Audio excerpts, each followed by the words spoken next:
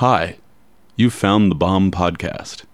For streaming video, web-exclusive interviews, and more, check out bombsite.com. Today's podcast features an interview with artist Rackstraw Downs by author Philip Lopate, part of the Bomb Live Artists and Curators series that took place at the New Museum in New York City in the fall of 2002.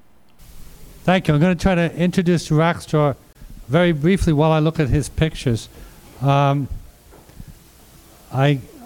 known Rackstraw Downs for about 20 years. We can no longer remember how we met, but I've always been very impressed with his paintings and love them, in fact.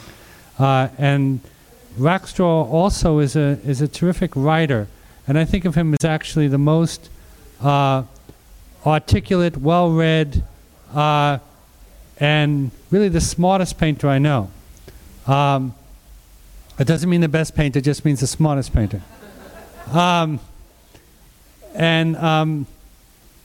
So I would like to begin to talk to you, Rackstraw, so you're going to have to sit next to me.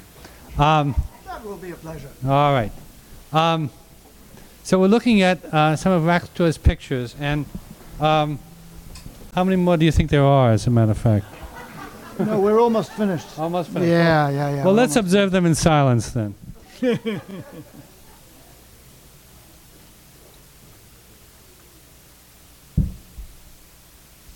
think there's 3 more slides, 4 more slides.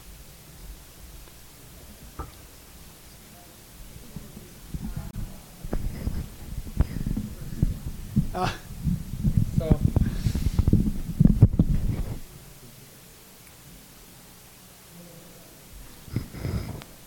I realize that although I've known you for something like 20 years, there are some things I don't know about you, and so I'm going to find them out in front of this audience because I never had the nerve to ask you. But what was your childhood like? You've never talked to me about your childhood, Rackstraw. Thoroughly screwed up. In what way? I came from a very theatrical family indeed. Both my parents were on the stage, and they met on the stage. And I have a fierce determination to get on with my work and not let anyone interfere with it, because when my father proposed to my mother, she said, "You may marry the stage or you may marry me." And he foolishly made the bargain of quitting the stage, and they had a lousy marriage in consequence. And the theatricality of the household had a lot, I think, to do with my own interest in art now. I mean, I like to paint and paint exactly what I see, and I will stand out there for weeks on end until I think I've got exactly what I see. I don't want any exaggeration. I don't want any theatricals in my painting at all. But you did say in one of your pieces that there's a constant struggle between sober accuracy and theatricality. So you obviously do have a theatrical side, and many of these paintings have a sense of a scene, you know. So you're still struggling with that, huh? Well, I can't get rid of my genes, unfortunately. Did you draw when you were a kid?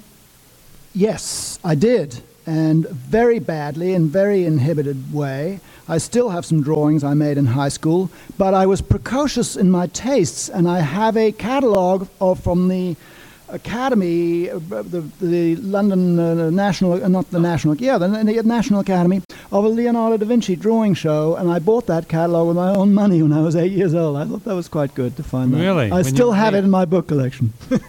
But when you were a kid, you did not have the ambition to be an artist? I did, and I was discouraged. Yes, I was told that I had literary talent and no visual talent, and that I should give up the idea of being I didn't so much want to be an artist. You know, the British are very good at applied art, I think. They've gotten much better at fine art in recent years. But when I was coming up in the late 40s and so on, a kid in the 50s, we were really very good at typography and graphic design and illustration. I mean, I think of Hockney as being a great illustrator, for example. And I wanted to go into typography. I was actually a very good calligrapher and felt that typography would be a sensible field for me to get into. And but you said that your first education was was in literary criticism. That was. At the university at Cambridge, I read English literature. I did, and everybody in England writes criticism. I think everybody writes in England. If you look at the letter column, correspondence columns of a magazine, they're extremely literate, the letters. And it's considered quite out of the question for anyone to say, oh, I get so nervous when I have to write anything. I mean, that's not, you don't acknowledge that in England. You just write it, and you're supposed to be good at it. And most are. Many British painters, this was a great fear for me. I think that many very good British painters are better writers than they are painters, actually. Yeah, and that was something that bothered me a great deal, and I didn't want to be that. I did not want to settle for that. Well, how did the ambition come on you to switch to art, and at what point did you migrate from England to here? Well, those two questions are connected. I was a jazz fan when I was a teenager. I played the double bass, and I won an exchange scholarship to come to this country, and I had to go to school, and I had an extraordinary painting teacher who'd studied with Albers. And in England, I would sit there drawing from the figure, and the teacher would come round and say, oh, yes, well, that arm is rather sensitively drawn, I must say. And this guy at the school in Connecticut would come in the morning, and there were only two of us that took the course. And he'd say, hey, friends, okay, Bill, what are we going to do today? We're going to make a new tune, like a Bach, something like Bach. We're going to do it visually. How are we going to do this? And we were terribly excited by this. We thought the world was waiting out there for our efforts, You fell for that American con job, huh? So, and how old were you when you came over here? I was 17. But this guy was the real thing. He got exhibitions of Bradley Walker Tomlin on the corridors of the high school. I mean, that is a remarkable thing to have at that point. It was a remarkable... And I've been in touch with him recently. I lost touch with him for about 40 years, and just recently, actually, he called me on Saturday when I was in Virginia. And I hope we'll have a meeting after all these years, because he made it possible. He tipped the balance for me and made me think, as soon as I finish that literary degree in England, I will come back and go to school where he went to school, at Yale. Of course, Albers then was gone, so there was no Albers. So who was there? Well, for me, there was Alex Katz, Neil Welliver, and Al Held. Those were the three people that really helped me enormously, and they were very important, had a very important affect on me. The first slide that you saw up there was one of my paintings made in art school in 1964, very much based on Al Held's imagery at that time and his method. So you began in a much more... as an abstractionist. Absolutely. I was only interested in abstract art. When I was there at that school in Connecticut with that teacher, I looked at Mondrian. I got to Mondrian via his interest in Bradley Walker Tomlin and his friendship with Tomlin. That took me to Mondrian's boogie-woogie paintings and so on, and I became passionate and avid reader of Mondrian and everything else. And that whole aesthetic was very important to me, and I thought I'd go back and study with an Albers aesthetic, and it was a completely different kind of school when I got there. And I'm glad it was, actually.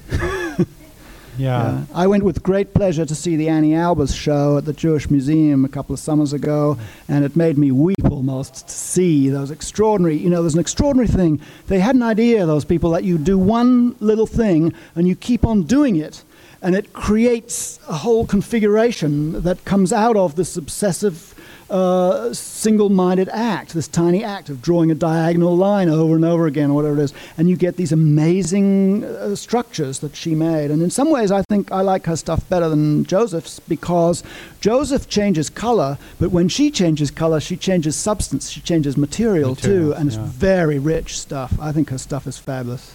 But I think of Al Held as kind of a looser and wetter, perhaps. Well, he was, but he tightened it down in the end. You start out very loose and you splash around and you go through metamorphoses of the image, but in the end you kind of nail it down very hard. So this was in what years were this? 61 Early to 64. 60s. Yeah, 61 to 64. The two art handlers in that first slide, by the way, lifting that abstract painting onto the wall were Richard Serra and Chuck Close. They were classmates of mine. Yeah. Well, so what was your take on figurative painting then, or realist painting? Well, when my first year at Yale, there was a show in the Yale Art Gallery called From the New York Galleries, selections from the New York Galleries. There was a Fairfield Porter in there and an Alex Katz, and I thought they were utterly dreadful. They were the total missouts of the show. I couldn't think how poor they were. And it was a gradual process, through listening to other people. Other students in the school were extremely interested in those paintings. Katz had been there as a teacher, and they knew how to look at those paintings, and I had to learn that. And I did gradually learn that and became extremely interested in it. And later, go ahead, I remember that period because I was going around with my brother to the galleries in the late 50s, early 60s, and it was a very polarized time, I think. And we were non-objectivist painting was like a religion, and we belonged to that religion. We worshipped at that church, and I remember the feeling of contempt, I think would be the word, for painters like Raphael Soyer, for instance, painters who were realists. We felt they had missed the boat, and in jazz terms, if you didn't listen to bop, you were what was called a moldy fig, So a lot of the realists we thought were the painting equivalent of moldy figs, But this other group of Fairfield Porter and Alex Katz and Jane Freilich, it seemed to me that they were figurative painters or realist painters who didn't want to set up in opposition to non-objective art, but they were not opposed to this direction, but they wanted a space or a room for themselves. So in a way, there were like two realist camps. There was the realist camp, who met people like Sawyer or John Koch, for instance, and who basically were pointing their fists at the museums and saying, "Let us in," And then there was this other group that felt rather sympathetic, certainly to de Kooning, but wanted to explore figurative art. Is that fair to say? Yes, I think so. I think there were two very different schools there, schools of thought there, I do. And Porter and Katz, I remember Katz looking at a geometrical painting I had on my easel and said, "Oh, that's very interesting. Looks like an early Winslow Homer." There was no barrier there between figurative and abstraction at all. And he meant that it had a sweet feeling to it, like those Homer crack the whip, or whatever it's called, those little boys in the field, Yeah. That kind of thing. It had a sweet feeling. It was gray and yellow and white, and it was a sweet abstract painting. And there was no division at all there. And Fairfield's house was full of beautiful de Koonings, actually. Well, how did people like Porter and Katz signal the art world and the art critics that they were good guys who appreciated non-objective art? Well, that came very slowly indeed. I remember talking to a guy called Jack Burnham, who used to run the Nova Scotia School of Design, that very, very hot school for a while in the 60s and 70s. And I mentioned Katz's name, and he said, "Oh, he's just a Sunday painter." And it was a total washout. That wasn't counted. That simply did not count. I remember Janet Fish telling me that somebody in her building came into her loft, who was a geometrical painter, and refused to acknowledge there was anything on the wall. They're just, they're willing to be sociable, but would not see the stuff at all. That was interesting, I think. But you see, to me, I didn't see any going back with Porter and Katz at all. I think they inflected abstract painting and gave it a new kind of challenge by wanting to pit it up against observation. And the results were unprecedented. And I think that the effect of abstract art, of breaking down the training, my training was entirely as an abstract painter, entirely. The fact that it was broken down so much, that system of training meant that when I went into it, it was all in discovery. I put down a little patch of yellow paint, in the middle of a green thing, and it looked like a patch of sunlight on a green field. I was absolutely shocked that I was able to do that. It was a discovery. You were rediscovering or discovering. Exactly. Baudelaire says it's important to have a little naivete, and I agree with him. But speaking of naivete, I mean, it seems to me that when you look at some of the artists we've spoken about, like Freilich or Porter or cats, sometimes there's a kind of awkwardness that seems almost intentional in their drawing, and or I think a word you once used was ingenuous. There's something ingenuous about it, and to me, that awkwardness or ingenuousness is a way of signaling modernity, if you will, or that this is not a relapse, so to speak. So there's this cultivation of a certain kind of naivete or ingenuousness or awkwardness, as I'm saying. And something that I think about in your work is that while you always respected that, you didn't go in that direction. When I look at your paintings, I don't see this awkwardness. I don't see this ingenuousness. So, do you want to say something about this? Yes, I think you're wrong about Porter and Katz and their naivete, cultivating a kind of naivete. I think that Katz is one of the deftest painters we've got. Oh yeah, I don't mean in any sense non-professional. But for instance, when his application of a more or less flat color in areas seems more like an abstracting device than what you're doing. Katz, well, I heard Katz once say to somebody, see how little will hold the form, which is a beautiful phrase, and it explains, I think, a lot of the flatness in his painting, that he'll try to get the whole face with one flush of color and hit it here, and you've got the whole face. And that kind of economy is an incredibly sophisticated art form. I think in Porter's case, too, that Porter was very interested in something that I would call inscape, like Gerald Manley Hopkins uses the internal character of a form, and so he would actually deliberately make an elbow stick out because he felt that an elbow was pointed, and so, that had a strange awkwardness to it that was quite deliberate. He writes about that in one of his favorite painters, Nicholas Vassiliev, how Vassiliev did this to the figure and how it contributes to the humor of the figure or whatever Vassiliev is trying to do, whatever kind of mood he's trying to create. So I don't know if you saw this article by Sanford Schwartz that was a review of the Fairfield Porter show in the New York Review of Books, but he was put off by what he felt was this awkwardness in Fairfield Porter's work. Yes. So there still is this problem of why or what is that? I think that Sandy is a fabulous writer, and his piece on Catlin right now is absolutely brilliant. But I think he's got that wrong. But I still want to. I don't want to say nab you, but I want to push you a little bit more, because I feel that in some ways, a lot of your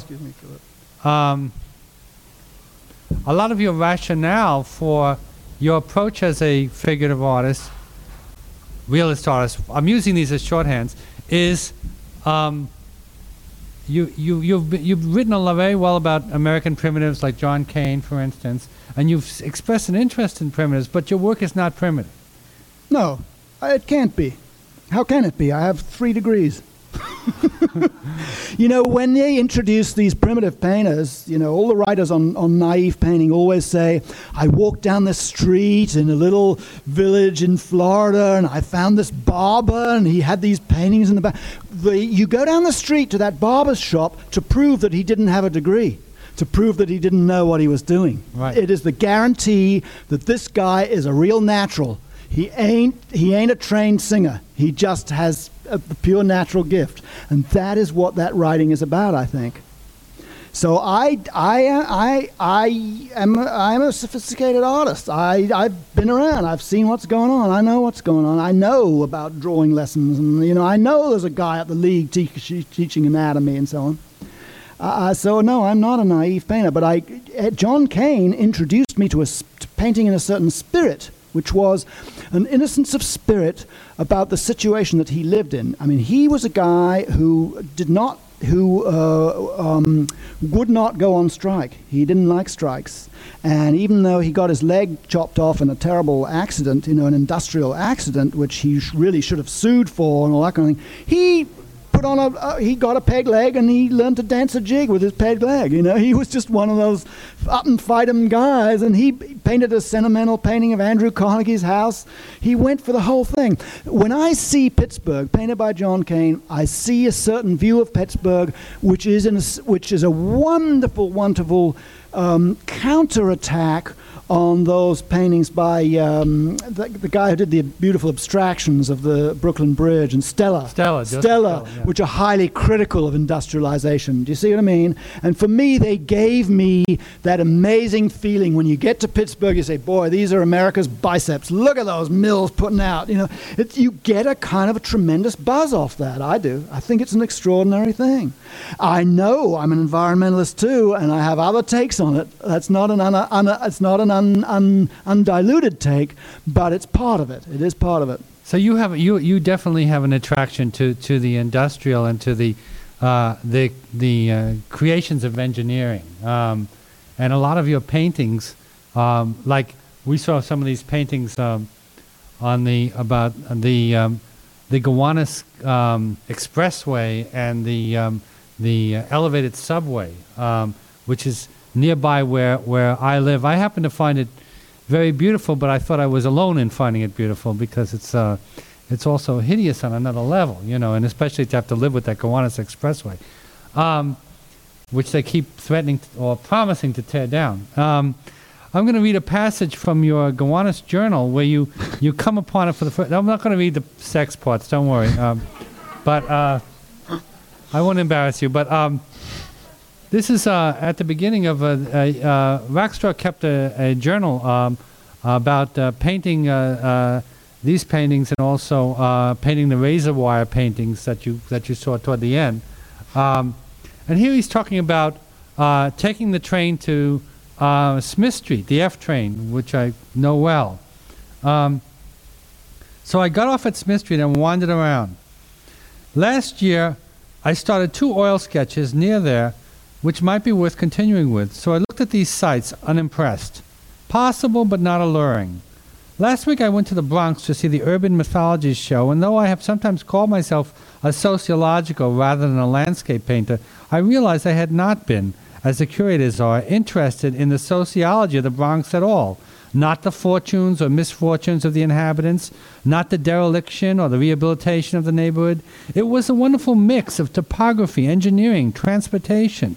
It's a fantasy combination of all these elements of urbanism, and a spectacular combination: river, railroad tracks, artisan shacks and shanties, bluffs, rocks, landmarks, towers, bridges, clover leaves. The subject, in a way, is the vantage point. The Washington Bridge as a lookout point, a belvedere onto countless elements that make up city life. It's the panoramic point of view, as in Whitman, where the individual life counts for little, but the collective life is an extraordinary meal of endless courses, rich. So what am I doing at Smith Street? It's the 2 great elevated systems, the subway overhead on one hand, the highway on the other. 2 types of L. I think I could get them both in one picture. Could I? I think of Gerhard Richter, who said there are no single images anymore, and I think of how annoyed I was with him, but how, perhaps with his thought quietly marinating in the unconscious, I made a 7-part painting, including 6 different views of 2 objects at Chinati. And it occurred to me I would make not one panorama combining the 2 L's, but a pair of images with 1 L in each. I sat down and tried to draw the underside and the supporting structure of the Smith Street L with a minute vignette of the Gowanus Expressway off in the distance. It was an apathetic performance, unconvinced and half-hearted, and I soon got up from the very uncomfortable curb I was punishing my ass on, and I walked off. I approached McDonald's from the rear. Here was a subject, the golden arches, very dark and beautiful and austere against the light. Everything, the lampposts, the L with its tiny progress of vehicles and its tall, slender piers, all was crisp, sharp, like a new photographer would make it. One of the new contingency guys. The colors are crisp, too. I think of working there, but without an easel, which I don't have with me, it would be hard. I walk on, planning to try this some other day. I walk along a U-shaped walk, ending up again under the Smith Street station, but on the other side of the Gowanus Canal. Here are interesting things, again, that supportive structure, and later on another view of it, with the new drawbridge, not quite finished. Anyway, you go on to say, yes, there are two tenses juxtaposed. The L is funky steel covered with concrete to preserve the steel, and the bridge is sleek. But the water, the old tires on the banks, the weeds, it's all too known and sweet, too sentimental. The urban grunge picturesque all over. I move on, restless, slow, unexcited, but quietly curious. And it's a passage which raises a lot of issues. You know, the sort of the interest, and then the kind of rejecting. No, this has been done before. It's too sentimental. We don't want it to be urban grunge. We want. So it sounds like you're after something that captures the heroism of engineering in a way, you know. But isn't sentimental. That captures the overlapping of everything, you know. The panorama. There's a lot of ideas thrown out in that. So let's start with engineering. Why do these big structures interest you? Well, you know, the very early representational paintings that were in those slides, there were only 2 or 3 of them, but they were all rural stuff. They were all from Maine. Yes. And I was very interested in the life that people lived in Maine. I liked the farmers and their extreme modesty of lifestyle. And I felt that their modesty and their carefulness about materials made the landscape possible that is in Maine. It made it. It was in a terrific shape. You could go down a stream and catch a fish, and it wasn't. It wouldn't make you sick, that fish. And the stream was still babbling, and it was clear as a bell. And that was partly because these guys weren't greedy. They weren't ambitious, and that interested me a great deal, that style of life. However, I had to admit that I did have artistic ambitions, and I spent 3 months of the year in Maine and 9 months in New York, and I wasn't going to give up the excitement of the urban situation. And I began to see all that kind of greener than thou stuff about, you know, by sort of the young people that moved in, to have a certain hypocritical edge to it, actually, or a slightly self-righteous edge at least. Yeah, and the next person who moves in here is the despoiler. Yeah, I'm the last conserver, You know, I mean, yes, exactly. And I think that I had to acknowledge the fact, and they do too, that of course they had electricity, and it actually came from a nuke plant on the coast. And, you know, it's very difficult to lead a truly ethical life. And I also found that during the summers in Maine, after living in my own house, raising vegetables during the summer and so on, one summer I rented an apartment in Portland, Maine, and suddenly I did twice as much work because I had nothing to do around the house. I didn't look after my own place. Now you have to resolve these things in your imagery, you see. Your imagery has to say something about this. And we have to own the landscape we make. There's a lot of dumps, and I showed 2 dumps, a dump at Freshkills, and I showed the dump in the Meadowlands in those slides. And I painted those dumps because that's where it all ends up. It's my trash, and it's your trash. It's our trash. We have to own that dump. We are the civilization that's created more dumps and more trash than any other in the history of mankind. Our population's going to double by the year 2015. What are we going to do with all this garbage? Where are all those computers going to? You know what I mean? We have to deal with that The 21st century is about garbage, Yeah, we have to deal with that stuff. And so my imagery addresses itself to that. It's not because I love those dumps particularly, but there is also something beautiful about those dumps. When I was painting those dumps in New Jersey, in the Meadowlands, 2 little boys came up to me. We're snake hunting down here, they said. We're the great snakes around here. But you know what? They said, this picture is great. And my daddy drives a dump truck, and he's going to be up on the top of that dump in a minute. Will you put his trunk in for me? And I realized, you know, these guys are called garbage farmers that run those dumps out there. Farmers, garbage farmers. They're farming garbage, you know. Those things are called the Kearney Alps. They're in the town of Kearney. The Kearney Alps. These people have a sense of humor about these things, and they you know, they live it out, and they have an emotional investment in these damn structures. And you realize that that's part of it too. It's part of our society. And I can't, probably some of my junk's on that dump. I can't turn my back on that and say that's no good. So do you have any sense that there's a difference between a landscape and a cityscape? No, I don't think there's any such difference. No, that's a very interesting question. Yeah, I think that there's a polarity between the two, but the dividing line is unfindable in our society, I think, just about. Yeah. So do you think this is a kind of more of an English or an American way of looking at things? I mean, because I just think it's a realistic way of looking at things. I guess the reason why I say is because, you know, and the American, you know, like the Hudson River School, there was a tendency to idealize the landscape. Whereas in England, they were much more conscious, and in Europe, much more conscious that the landscape has been worked forever. It's a worked landscape. It's the economy, the sense of, for want of a better term, class struggle is very apparent in the way, in how cultivated it is. So they can't begin to pretend that there was a completely untouched, place. And so you're bringing that awareness, which is like Raymond Williams in The Country and the City, or Cobbett's Rural Roads. You're bringing that awareness of the land use change. It's used, right. Every inch is used. Like in Italy, you see those gardens, that horticulture that's 4-tier horticulture. You start out with a little plant at the bottom, and then you grow an elm tree, and then the vine grows up the elm tree, and you've got 4-tier gardening. And that is, I think that's understood better.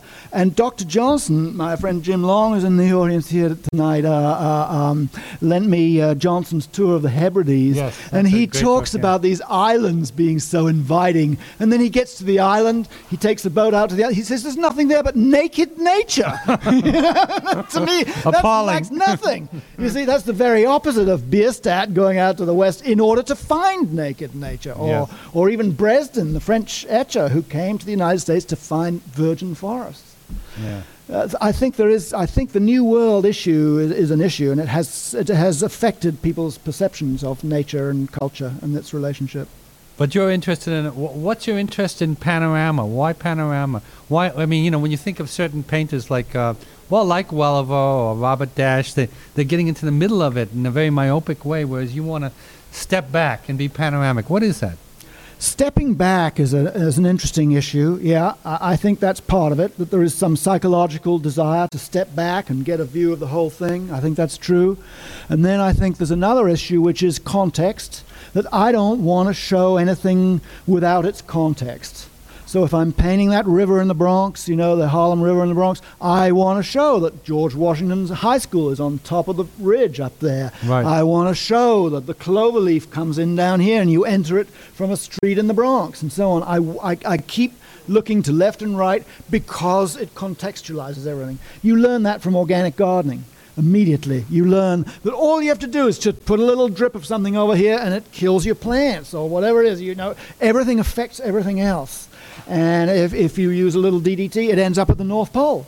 So there is some idea that I wanted to deal with holes. You look at this, and that's connected to that, and it keeps adding. That's right. And you keep adding pieces of canvas because you keep seeing That's true. That's right. Henry James said relations never cease.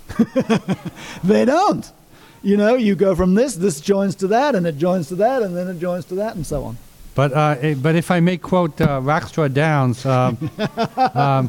you have a comment about Whitman that there's something very that Whitman is a figure of the panoramic and also the democratic, and then you go on and say that he addresses these poems to Dear Camerado, which is oddly unindividualized, impersonal, unnamed, and then you say that's the price of the panoramic view.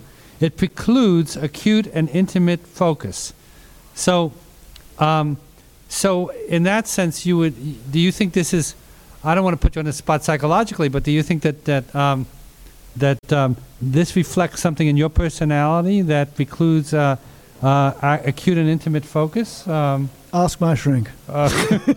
Well, I don't know. Adam Zagajewski says, the poet says that it's not the agenda, it's not the tendency of the work, it's not the intention of the work, it's the manner of speaking, it's the tone of voice. Right. And the poet can't know that. We can't know ourselves like that. And I think that's true. There are all kinds of things in your work that you did not intend, and that's not wrong. It's simply your psychic energy that's bubbling up there, It seems like you definitely want the long view, and a lot of your paintings have this kind of widescreen proportion, which I think of as a cinemascope proportion, which is much wider than they are high. That's true. Why do you favor that proportion? Well, there are a number of reasons. In the first instance, I am interested in what connects to what. Yes. And I'm interested in what man has done to the landscape, so I'm not very interested in the sky. So I never paint a very high sky, or very seldom paint a high sky. And also, you have problems painting skies sometimes. That I certainly do. And I think that you learn to deal. Yeah, I think you should never paint defensively. That is to say, I'm not very good at the sky, therefore I've got to go out and practice skies. I said, I don't like the sky. Screw the sky. You chop it off. So low You skies. cultivate your Yes. cultivate your You talents, not your lack of talent. Yes, you tilt your limitations away from the viewer. Yes. That's right. That's schoolmaster talk. Go learn to paint skies, little boy. You know what I mean? No, that's no good. That's a sticking schoolmaster. But do you also think that a high sky is somehow more an opening for sentimentality? No, not at all. There are some high skies in there. When I went to paint some radio towers down in Texas, I painted a very high sky. That painting is square. It's as high as it is long. But there are very few that are longer than they are wide. That's true. I think in that, that's very true. There are very few that are longer than wide. You know, That's Fritz true. Lang once said that. But that doesn't, wait a minute now. I haven't quite finished here. Okay. You know, if you were to look up and paint a very tall painting, that would be a panorama too. Yes. It'd just be a panorama in the vertical dimensions. Rob Storr made a beautiful show in the MoMA one time, and he had a Bernie. They were all called a long view. They were all long paintings like this, but he had a Bernie Sabat photograph that was a long column, tall yes. column like that. That also is a long view and just as panoramic. But I do have to tell you that Fritz Lang once said that widescreen was good for nothing but snakes and funerals. Tarkovsky didn't agree with that, did he? No.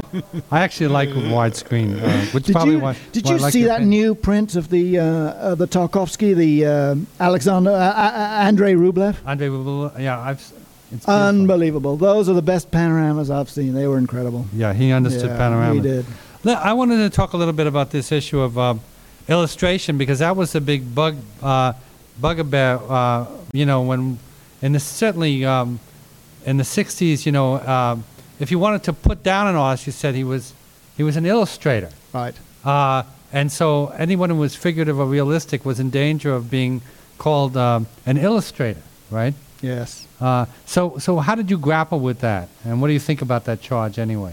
I remember Neil Welliver down at the University of Pennsylvania one day, and a student said to him, I'm worried if I'm just an illustrator. He said, illustrate. Right. He said, mix your brush up with lots of wet paint and just go illustrate. And of course, you do that and you don't illustrate. Yes. And you don't. Illustration, the idea to get past illustration is a question of energy. It's a question of intensity and drive and a sense of the whole, and then you're not an illustrator, that's all. But nowadays there's a lot of what I would call partial art. Look at those beautiful drawings by Toba Kadori out at the MoMA right now. Are they illustrations? Well, you would have said so 30 years ago. She takes a tiny detail of a room and puts it in the middle of a 14-foot square, 14 by 14-foot piece of paper, and you have this tiny thing, and it activates the whole thing there, and you feel this incredible intensity, and you don't object to illustration anymore. Those are taste things, and they change. Yeah, so you think they have changed enough? Totally changed, yeah. And what about narrative? Do you consider yourself a storyteller? Definitely. I think I tell a lot of stories about the site. Yes, I do. When I show slides of my work, all I do is tell stories about the site. And I did that once at Dartmouth, and the guy got up in the audience and said, "I'm sick of your stories. Can't you say something about your art?" But I said, my art comes from an interest in those stories. That's why I've developed it. I was very interested in the early years, the early 1970s, in the rehabilitation of the detail. I needed the detail to tell the stories. I was painting a chicken house in Maine, and there were 140 windows in that chicken house, and in every window there was a light bulb turned on in the middle of the day. That's how they keep those chickens to grow faster. They never turn the lights out. They never go to sleep, those chickens. They lived a miserable life. When, I'm a vegetarian, and when my fellows at the table say, well, at least you eat chicken. I said, no, least of all I eat chicken, because they have the lousiest life of any animal we raise. But, I was telling a story about those hen houses by putting in each light bulb. That was an idea. So you get to detail because you have something to say. Now you don't work from photographs, right? I've never worked from a photograph. No. So it's very important for you to go out in the midday sun and use your eyes.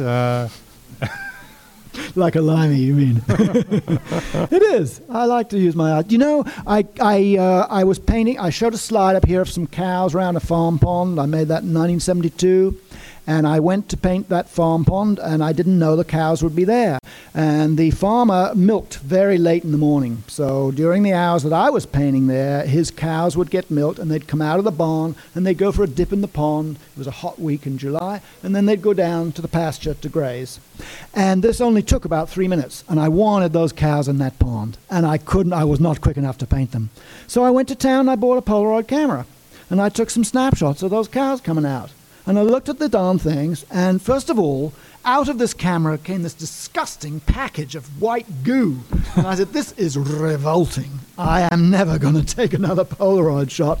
But then I looked at the shots that had been developed in there, and the cow's legs were in positions that I had never seen. And of course, we all know from Muybridge's, that famous bet between the governor of Pennsylvania and somebody, and the Muybridge photographs that were settled the bet. It was only by photography that they settled the bet as to whether horses have all 4 feet on the ground at any one moment, and so on and so on. The camera sees much faster than us. Also, the camera arranged the site in a spatial arrangement that I don't see. Right. It was completely different from the way I perceived it. So I gave that camera away to my next door neighbor's son. And I learned to draw.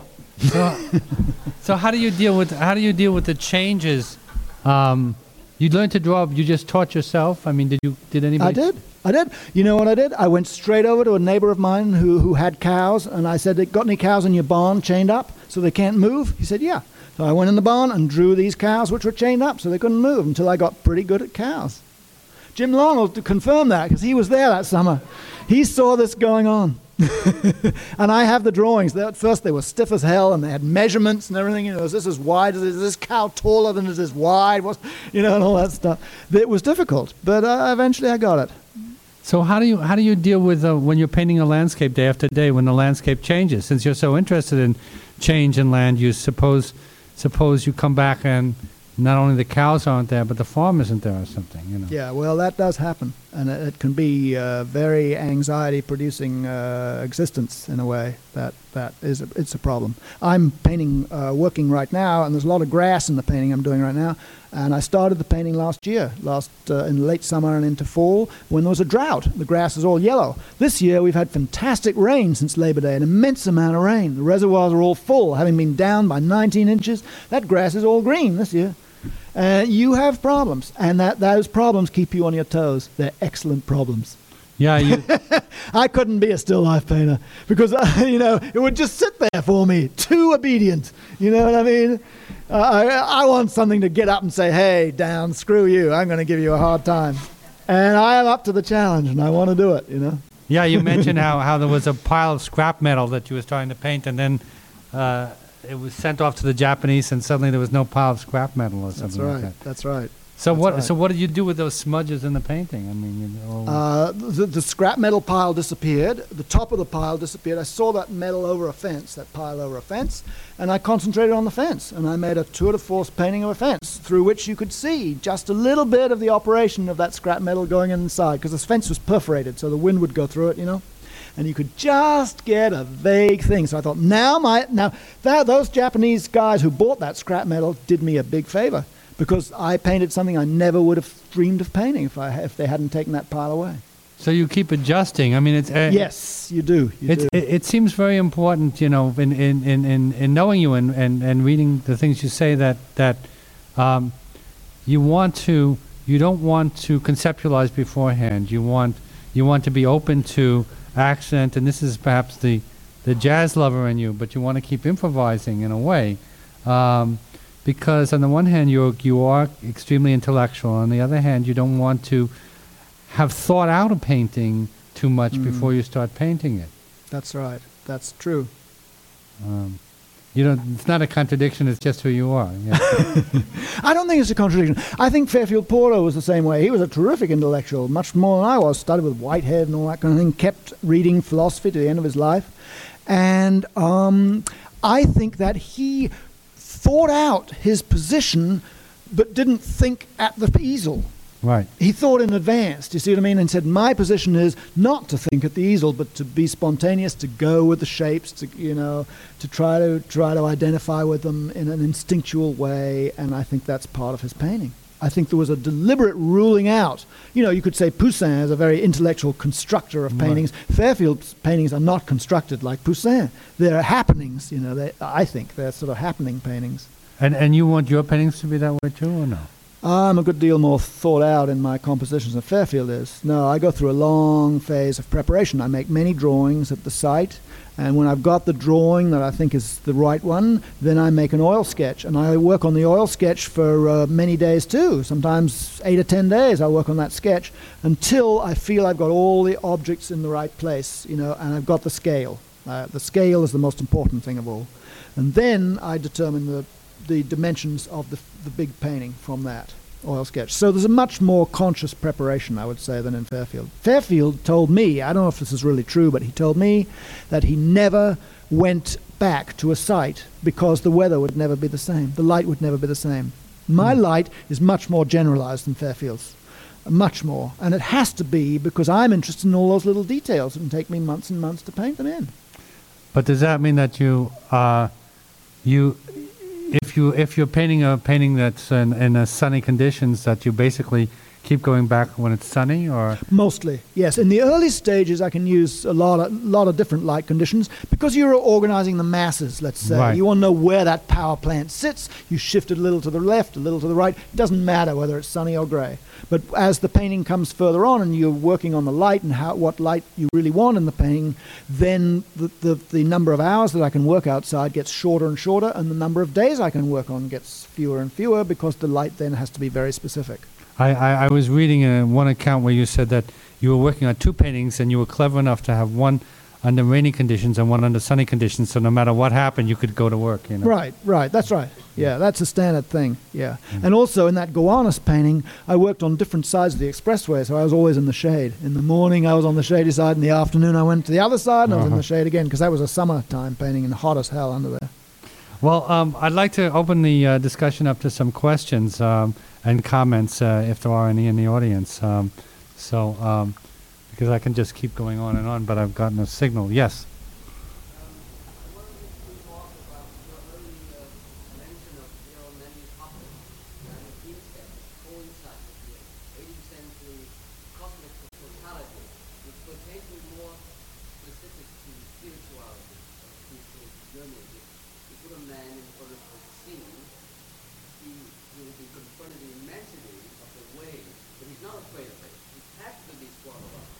Yes. The reason why I brought it up is because I think the surrealists misuse the term. Martha used that and misused the term. But of course, for all the perverse sexual contacts. Martha used the term inscape? Yeah. Really? I didn't know that. I should paraphrase because people in the back are not going to be able to hear the question. So the question was very complicated, but it had to do with Rackstraw quoting Gerard Manley Hopkins' use of the term inscape, and it had to do with the spiritual and with putting a man in front of cosmic forces of nature. Do you want to say anything? Well, I'm not sure that's how Hopkins used the word inscape. I'm not sure I agree with you about that. Hopkins, to me, inscape in Hopkins is spiritual energy, but it's revealed in a specific shape or form. Yeah, and I think that's what Fairfield Porter was trying to do when he made these elbows that stick out too much that Philip was asking about. Yeah? Do. Come up here and take the mic. So it's a very interesting point, Rackstraw, because I admire your effort of editing Fairfield's writing critically, through my first view. And the time when he began to write criticism of Kooning, he's already made that effort because in the Hampton, where the Kooning, the meat people, were beginning to move out there. To me, the most fascinating about the Kooning is not why Fairfield Porter admired him so much is the exact susceptibility to the environment surrounding him. Whether he lived in the Bowery, he would go Bowery bump, he paint black and white with house paint, black and apple house paint, whether he paint Gotham New with the kind of noises of New York City, well, in the heaven, the space can open up. I think there's something about the cooling, as if water would use the term and our acceptance most like Emerson, but it's a suburban Emerson. There's a bit of time. So we follow. I'm going to have to cut you off because we're going to have a. Well, I like this idea of the suburban Emerson, but my head is spinning. It's an interesting theory. Can we have any other questions? The lady in the front, yes.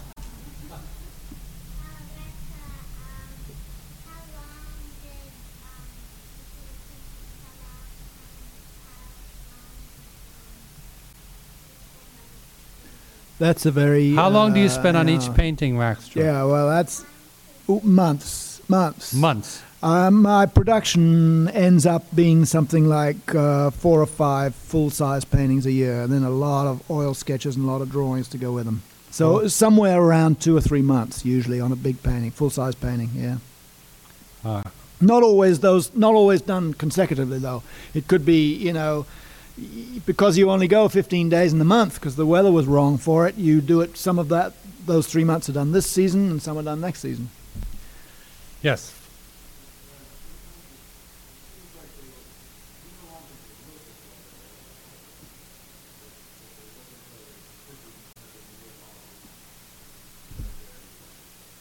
You think they do look like that, or that I want them to look like that?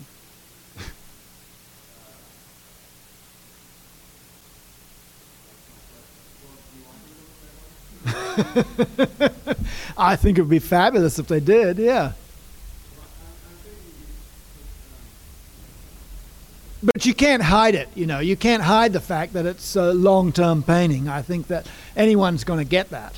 And if you look at one of the oil sketches that took 2 or 3 days and then look at it next to a finished painting, I think you'd see immediately that there's a huge difference. And you would be able to tell. You'd be able to tell. You just heard Rackstraw Downs being interviewed by Philip Lopate, part of the Bomb Live Artists and Curators series that took place at the New Museum in New York City in the fall of 2002. For streaming video, web-exclusive interviews, and more, check out bombsite.com.